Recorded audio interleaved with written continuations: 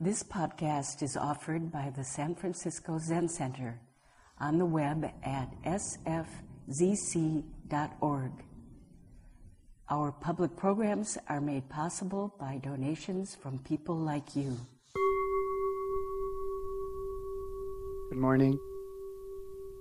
Thank you very much, everyone, for coming here to Green Gulch, everyone who took the time to come all the way over here. I hope it wasn't sunny inland and deceived you to make the trip into the mist here. And thanks as always to those online who take the time to come practice with us in this way.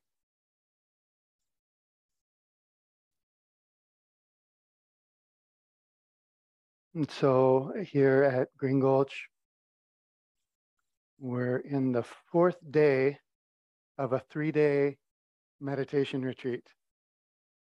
I don't know what happened. I don't know if the Dohan forgot to hit the bell. Anyway, it's the fourth day of the 3-day retreat.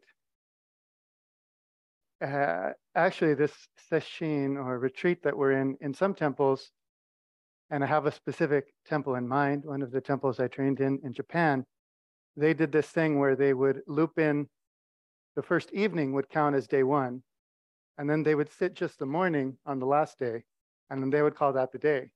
So they would do a 7-day sesshin where you're only sitting 5 days. And that always made me very irritated because that's not a 7-day sesshin. That's a 5-day sesshin, plus you sat the night before and the morning after. So anyway, that's who I was when I was training in Japan. But maybe I've gone to the other extreme now and calling this objectively 4-day sesshin a 3-day sesshin sort of makes the other error. So sorry about if anyone was misled to thinking they were coming for an actual 3-day sesshin and find themselves in day 4 here. Hopefully, presumably, it will end at some point. But who knows? And who's counting?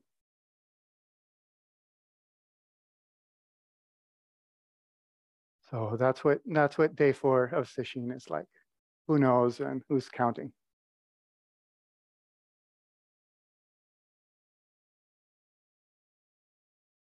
So I had something in mind to share this morning, and before I do, I want to acknowledge that it's Mother's Day, and I wanted to offer a sincere bow to all mothers, past, present, and future. Thank you for joining me in that bow, whatever you're feeling about any particular mother, that deep respect for this archetype of intimacy, of loving care. This feeling of intimacy, of loving, warm-hearted care was so much the hallmark of our Zen Center founder, Suzuki Roshi's teaching of meditation, of Zazen. He would say things like this all the time. For example, a mother will take care of her child even though she may have no idea how to make her baby happy. Similarly, when you take care of your posture and your breathing, there is a warm feeling in it. So we're not doing some breathing practice and doing some posture practice. We're taking care of the posture and the breathing without quite knowing how. What is this? What does it need? We don't know, but we're there, caring, warm-hearted for the breath and the body.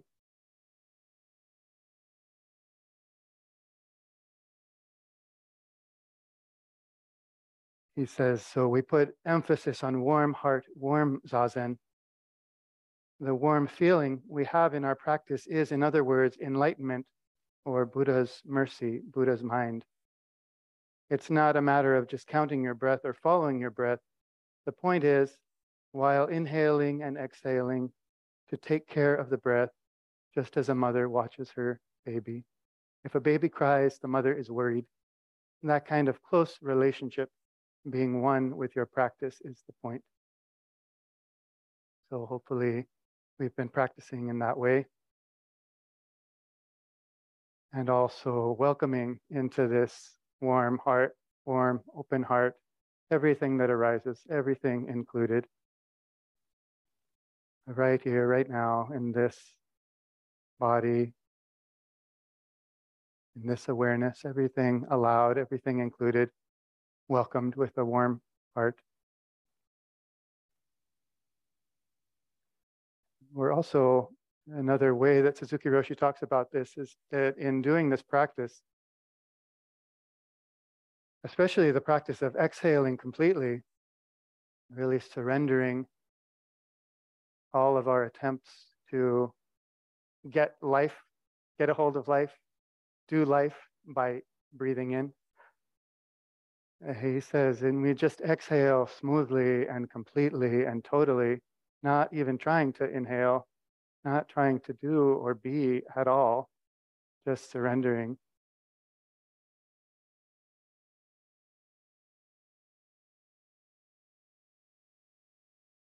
Complete, perfect calmness of mind is there, he says, at the end of that total exhalation.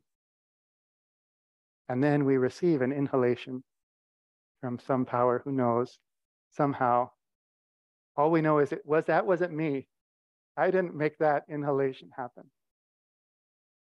So we receive this life, and he says, you will feel like you are, even though you're not in your mother's lap anymore, when you practice in this way, you will feel as though you were in your mother's lap because you're being cared for. The breath is being given to you when you can exhale smoothly in this way. So we're mothering our breath and body, and we're in the lap being mothered of big mind, of Buddha. Or anyway, we're trying. That's our aspiration, and it's hard, just like mothering, from what I gather, is hard. So we honor this aspiration to welcome and care for each thing, and acknowledge how hard that is to live up to. And that humility just deepens our respect for mothers, past, present, and future, who have shared the same aspiration and made this great effort.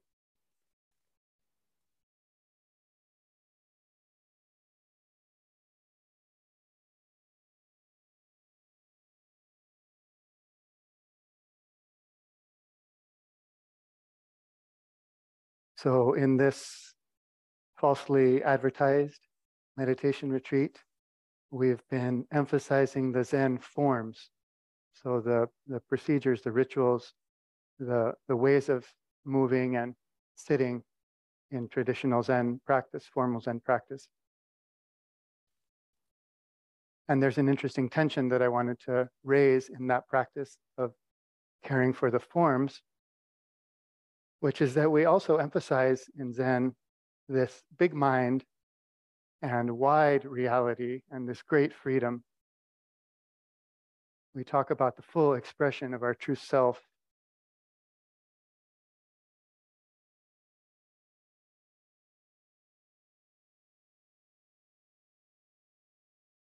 Being one with everything, fully, freely being our true self, these big ideas and big feelings. And then we emphasize and seem to fret over the minutia of Zen forms. We talked at length about where the fingers should be when the palms are together, where the fingers should be. This is the sort of thing that occupies. We have this committee here called the Practice Committee, which I think there's some awe sometimes from those who are not on the Practice Committee. It's like this high council of elders who presumably are discussing, this true nature of being and total freedom from all conditioned things.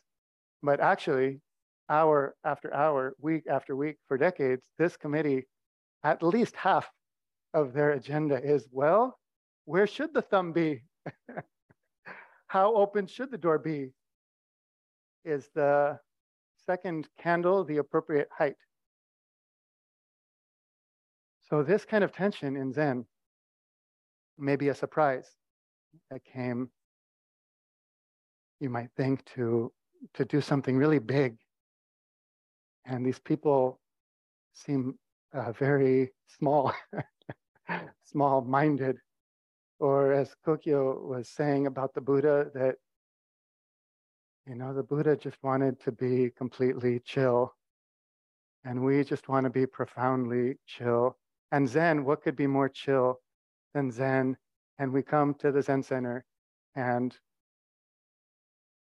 many of the people who are here seem very uptight about what foot you use to walk in the Zendo and whether you're sitting in the right place at the right angle and these sorts of things. So what does that have to do with this full expression of my true nature, of this total freedom from everything, of this becoming one with the whole thing? So I wanted to say a little bit about that. And starting with these words from Suzuki Roshi, which I shared the other day in a talk for our retreat. Said, just as for sitting, when we stand in the Zendo, we have some rules. The purpose of these rules is not to make everyone the same, but to allow each to express their own self most freely. Then he goes on to say, when you stand, your heels should be as far apart as the width of your own fist. Hold your left hand against your chest with fingers encircling your thumb and put your right hand over it. So this is the sort of thing that, having been in Zen practice for a while, I just read right past now. But it's a very strange statement. He says, the purpose of these rules is to allow each to express their own self most freely.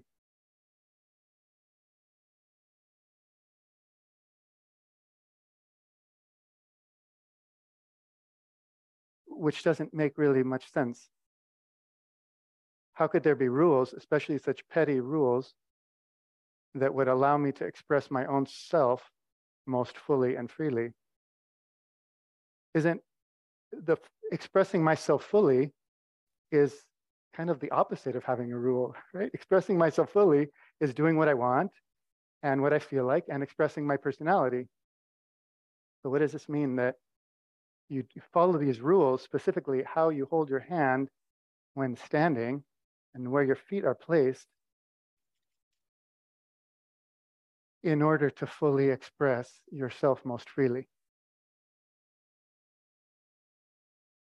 So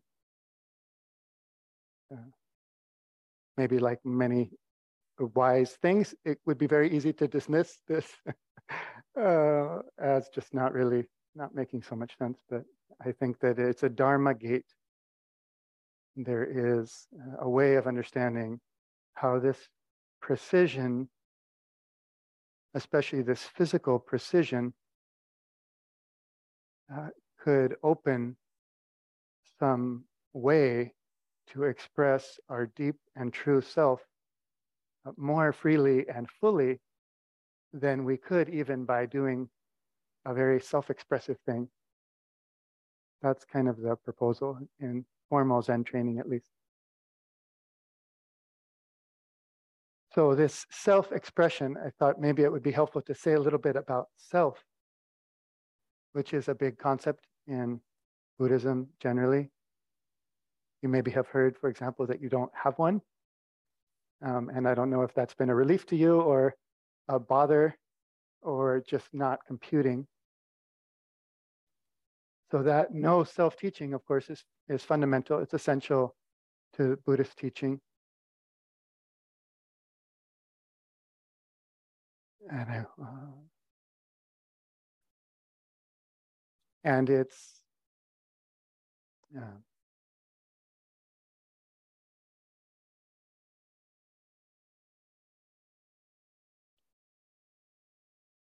not that we don't feel like someone. Buddhism isn't saying stop feeling like someone, because we do feel like someone. Mostly we feel like we're someone.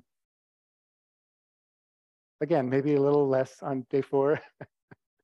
uh, but there's some gaps, there's some gaps, but more or less, most of the time we feel like someone. And so we hear this teaching of no self, and it's, am I supposed to stop feeling like me? Am I supposed to stop feeling like someone?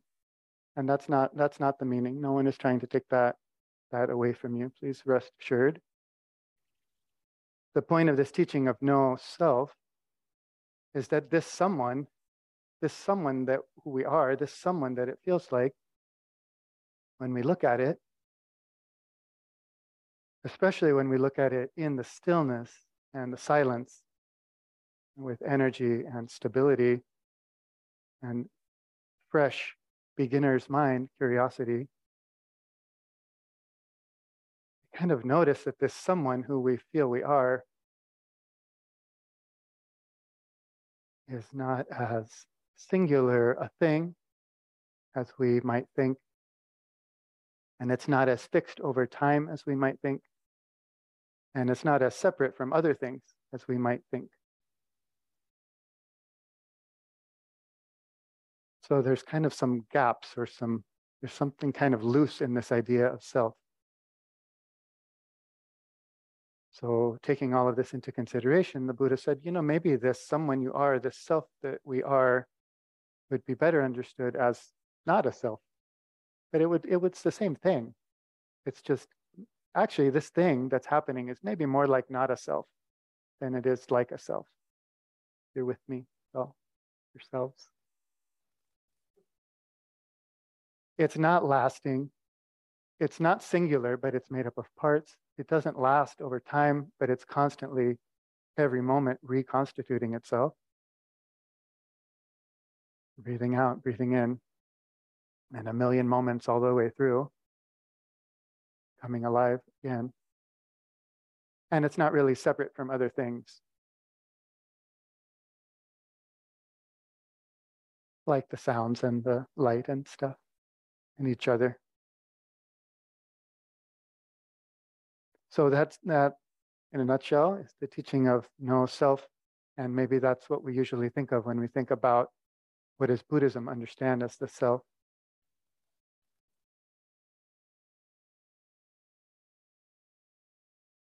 But there's this other way, confusingly, and maybe we should just use a different word, but in Mahayana Buddhism and in Zen, we also talk about a true self, which is different than maybe. Anyway, there's books about whether it's different or the same. I don't know, you could read them.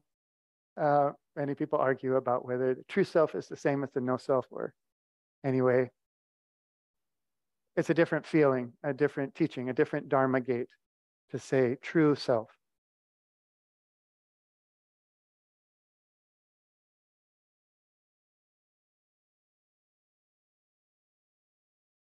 The true nature or Buddha nature, who you right now really are, who I right now really am.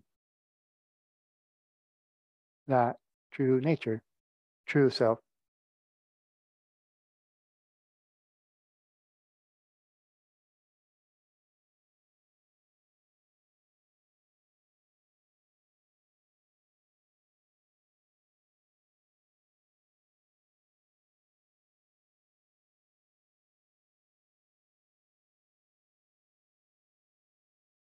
I'm having the feeling that what I would like to convey now is completely impossible to convey.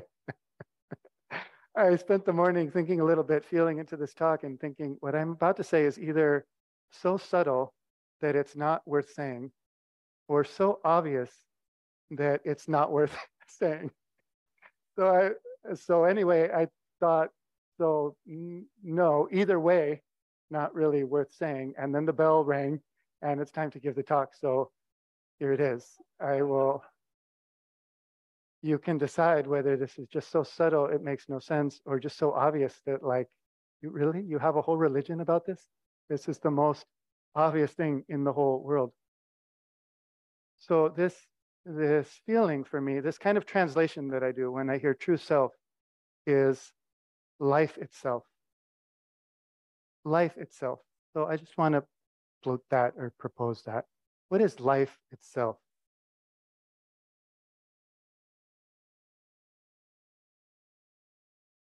So my true self is the part of myself or the aspect of myself that's just life itself. It's life itself. But life itself is not like a part of me.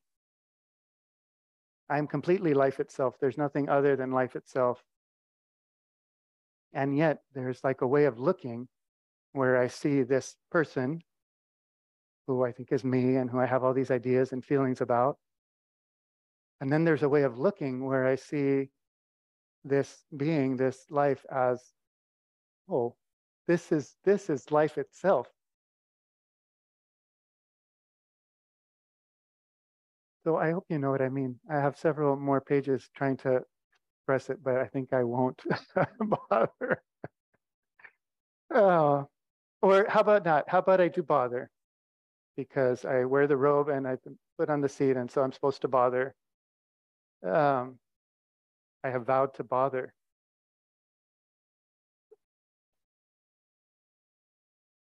So, but there is an image. There's an image maybe that will cut through some of my words about it, which is an image that a great Chinese Huayan Buddhist ancestor Fazang used to explain true self and phenomena, or true self and then all the stuff that's happening, true self and regular self, to the Empress Wu, powerful Empress Wu, who was the ruler of China. This is 7th century China. Fazang kind of got an in with Empress Wu and was expressing the Dharma to her and to his followers. And he used this analogy of looking at a statue that she had in the palace, a golden figure of a lion. There's a golden lion statue. He saw the golden lion and he said, it's like that. It's all like that. And so he wrote this piece and gave these talks to her about the golden lion and all of the ways. He got very excited and said, all of Buddhism can be expressed by understanding this golden lion. So he went on to do so, expressed, especially getting at this analogy between true self and phenomena, or true self and the stuff that's happening, our life itself and the stuff that happens in life, as like the gold and the lion. So here's a golden lion. Well, is it gold or is it a lion? Are you looking at gold or are you looking at a lion? And so you can play with this quite wonderfully, and he does. Of course, gold can only exist in some shape. So we may want to,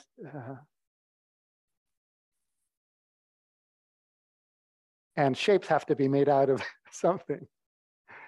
So there's no way to see the gold other than in some shape, which I think is part of what's powerful for me about this teaching. You don't say, well, but show me the gold. I've come for the gold and all I see is this lion. Of course, you don't, but I just want to see the true gold. I just want to see gold itself. I just want to see life itself. I just want to see pure, true life. But life itself only has a shape. The gold always has a shape, even if it's just a blob. That's not more pure somehow than the lion's shape. So life itself always takes the form of something. There's no other place it is. Gold is not somewhere other than being in some shape. Life itself, our true self, is not somewhere other than right here in the forms that it takes, in this sight and this sound and this sensation, in this person, in this personality.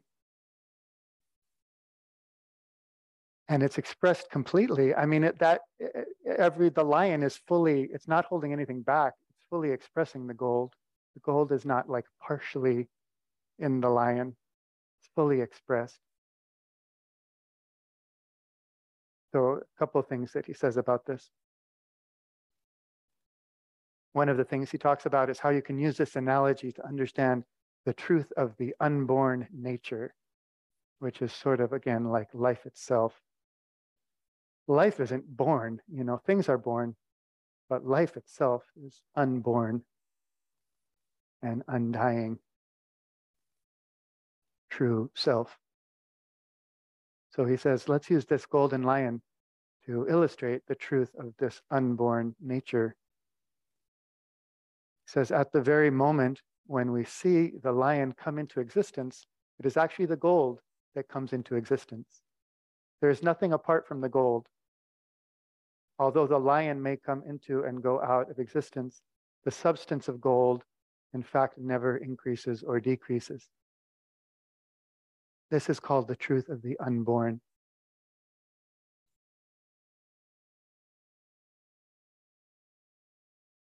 So I don't know if this image resonates for you as it does for me. I tend to be looking past things or thinking that something is blocking my view of the gold, my view of life itself, of true self, of true nature. So and this is kind of why we sit sesshin in a way, I really want to see the true nature of all existence for some reason, because I feel that the wisdom and compassion generated in seeing the true nature of all existence is key to the liberation from suffering of myself and others. So I want to see this true nature, and will everything just get out of the way for a second so that I can see how what life itself is without any shape. There's a wonderful exchange in one of the sutras where the student is talking about their obstacles, and it's sesshin, and we have so many obstacles. This is a student who's practicing realizing emptiness, which is, let's just say, another word for true self, true nature, life itself. And the student is frustrated. The thing is, I'm not seeing it. I'm blocked. If I can just, if my shoulders just stop hurting, or if that, truck stops driving by, or, if my kid, for example, people stop interrupting me, then I'll be able to see life itself. And the teacher says, oh, so this is the phenomena that's obstructing you from seeing the true nature of all phenomena. I really appreciate that line, because that's my mind all the time.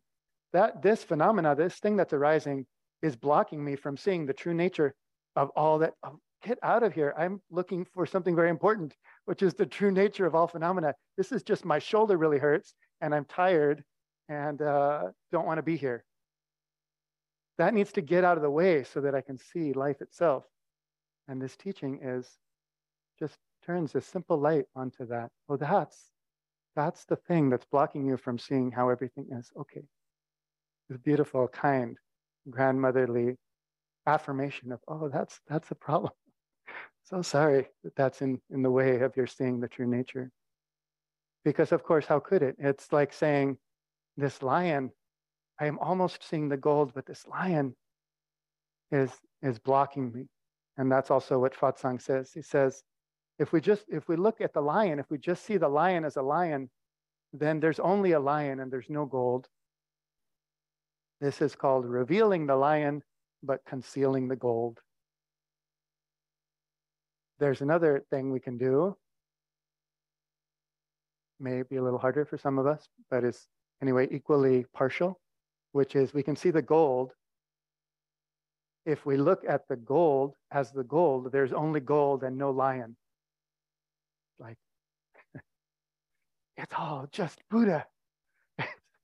There's no, what do you mean it's time for Zazen? What do you mean wash my bowl? It's just Buddha. So that's revealing the gold, but concealing the lion. By seeing life itself as though that wiped away difference, when life itself only arises in difference.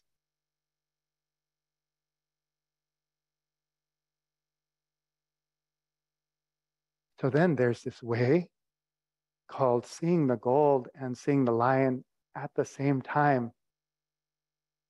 the lion and the gold are simultaneously revealed.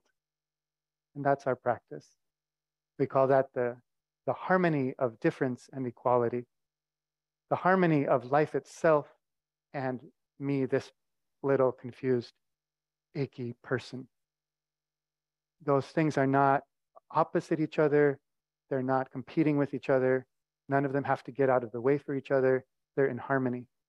This is the golden lion, or the harmony of the difference and equality.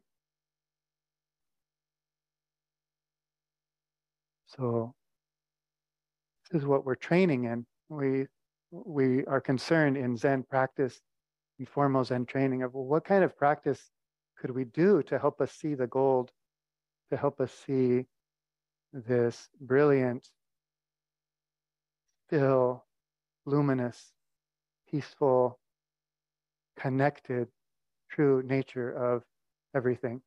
How could we train in seeing that gold in all of these little and large disturbances and sufferings? How can we train in this, in seeing the gold and then in seeing them both together? And maybe some of us also need training in just seeing the lion. So we offer that too in this temple if anyone needs a refresher on, no, really, it's just a lion. Chill about the true nature. Wash your bowls. We also take care of that side. But the real heart of it is to see the gold and the lion at once. So what's our training in that? So Suzuki Roshi says, just as for sitting, when we stand in the Zendo, we have some rules. The purpose of these rules is not to make everyone the same, but to allow each to express their own self most freely. When you stand, your heels should be as far apart as the width of your own fist.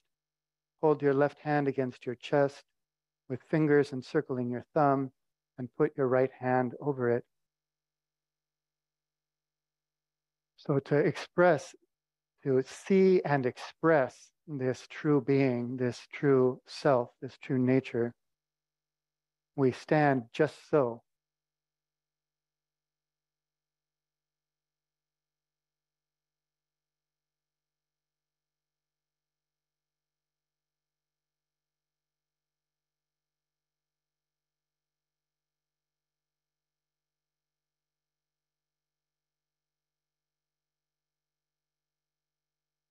So we obviously can't express our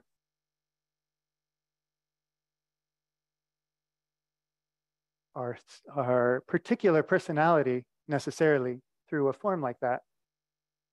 The self that's being invited into expression when we're standing just so can't be the self that is expressing itself by doing what it likes. It has to be some other deeper self that's expressing itself. So this formal practice, this minutia, these rules are, I think of as like pouring the gold into a mold. Of course, it doesn't matter really what shape the gold is in. It's just that we get distracted by the different shapes. So I think of the forms of like, it's like just the simplest possible shape. It's like, let's pour some gold bars. So that's what we're doing with our body, maybe, in taking the Zen forms, or including the form of sitting posture. Let's just pour some gold into a bar because I'm getting so confused by there's lions, and some of the lions have like riders, and then there's flowers and the whole thing, and there's people.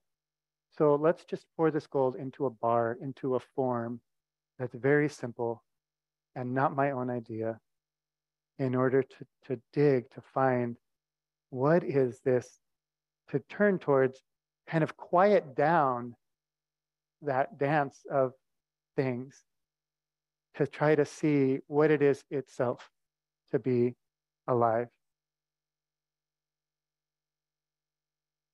So we do these forms of stillness and silence in a predetermined form. To sort of like, okay, if we take away all of the myriad ways that we express ourselves, what is our true self? Does that make sense, how that could connect? I notice thinking of quieting our concern with all of the, with like, well, is it a lion or is it a cat? Or That's very important, of course, to humans, lions and cats. Understandable that we make such a big deal about the distinction, but we then get confused. We get distracted and we are just seeing lions and cats and not the true, luminous, peaceful, connected nature of life itself, which is all anything is. I noticed I was thinking like, okay, I'm going to talk about life itself, so I better figure out know what I'm talking about. So I took a minute to find life itself, which I thought would be helpful before talking about it. And I noticed, just like now, I closed my eyes. Like, okay, I'm going to find just what is pure life? What is life itself? What is it just to be? And I closed my eyes. So interesting. That's like,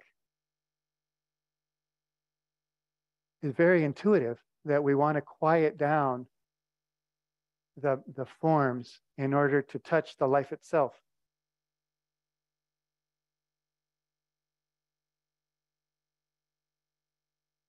Thank you to the kitchen crew for spinning gold.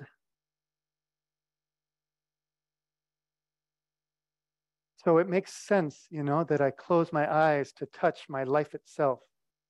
But also, how crazy is that? It's sort of like, get this lion out of here. I want to see the gold. Life itself is everything that's arising. So to close my eyes to see it better is very confusing, is actually misleading, which is why in Soto Zen practice we insist on meditating with the eyes open. One of the most important points for us, sit with your eyes open. This is so important. You say, but if my eyes are open, I can't just touch life itself because I'm just seeing stuff.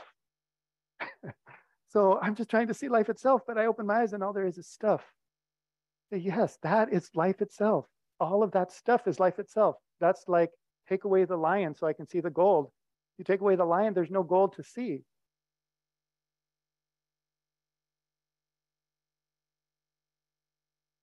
This was relating for me to this line from Suzuki Roshi where he says, I think kindly, but maybe sternly, it seems to me that you are more concerned with your problem than with the fact that you are alive, which I find a beautiful expression. That totally is true. I am like 99% concerned with my problem, and I'm 1% on a good day concerned with like, by the way, this is like kind of wild that I'm alive, that there's something. Isn't that kind of like the biggest deal in terms of like things that are happening today? The fact that there's anything. But like, but they put the rice was, the cereal was watery.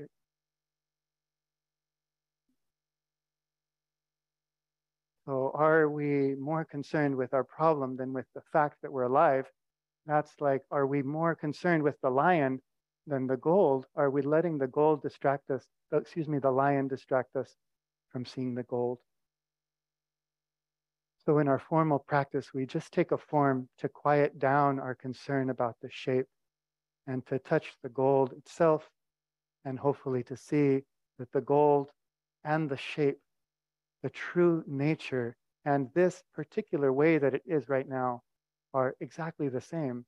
They're not exactly the same, but they're right there together. They're never separate.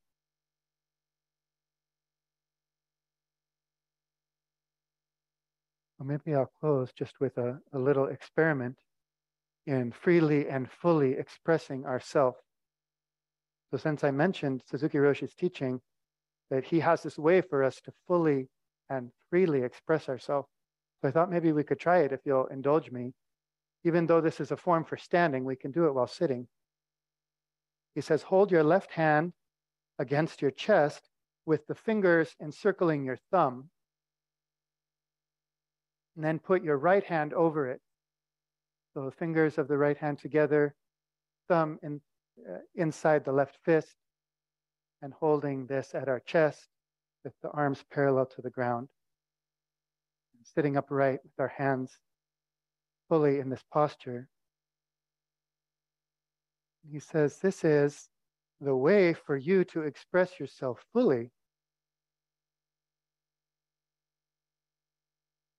So without saying anything or thinking anything or moving at all, can you express yourself fully through this form?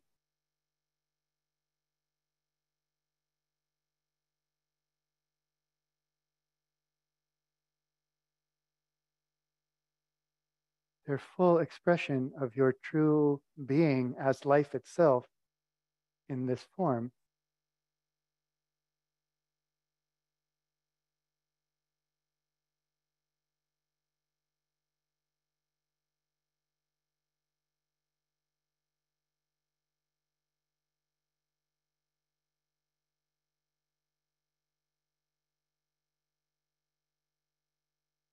Thank you for trying that.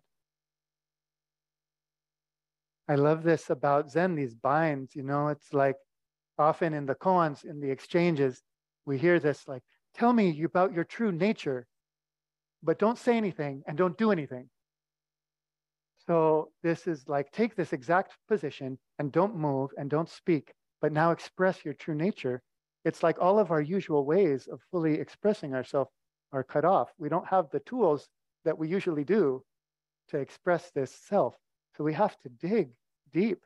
That it's like pruning the plant way down. So the roots have to go deep into our belly to find this true self that actually could be expressed in this form. True, full, complete self-expression in this stillness and silence. Imagine if we could fully and freely express ourselves, know that we are completely expressing the full depth of our being, the boundless depth of our own life, of our true self, without doing or saying anything. Nothing would then, as we move through our life, taking care of all the things there are to take care of and fixing all the things that there are to fix, nothing would be hindering us from expressing ourselves. If we can express ourselves without moving or speaking and feel satisfied that our true self is fully expressed, then any of the limitations we find ourselves in, even as we work to surmount them, will actually not be a problem. This is what we're training in Zen, to be so connected with our true self that it's fully expressed before we do anything. So then whatever it's time to do, we can just do it as and with our full self. We usually think, I want to be free. I have to get past this limitation. But of course, in Zen, our freedom is to be within the limitation, to fully express ourselves moment after moment in the limitation that is necessarily arising. The limitation is the shape. We can't, to be free of a shape is to not be alive. For gold to be free of a shape is for there not to be gold. And still we want and try so hard to be free.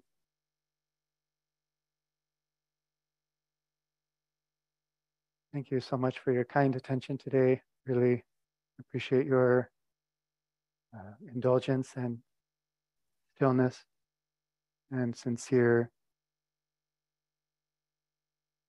seeking for this thing that's so obvious and right in front of us, and yet boundlessly deep.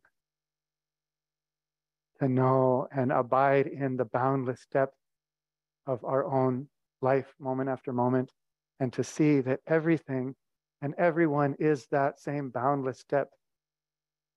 That's the path of compassion for everything and every being. Thank you for listening to this podcast offered by the San Francisco Zen Center. Our programs are made possible by the donations we receive. Please help us to continue to realize and actualize the practice of giving by offering your financial support. For more information, visit sfzc.org and click Giving. May we fully enjoy the Dharma.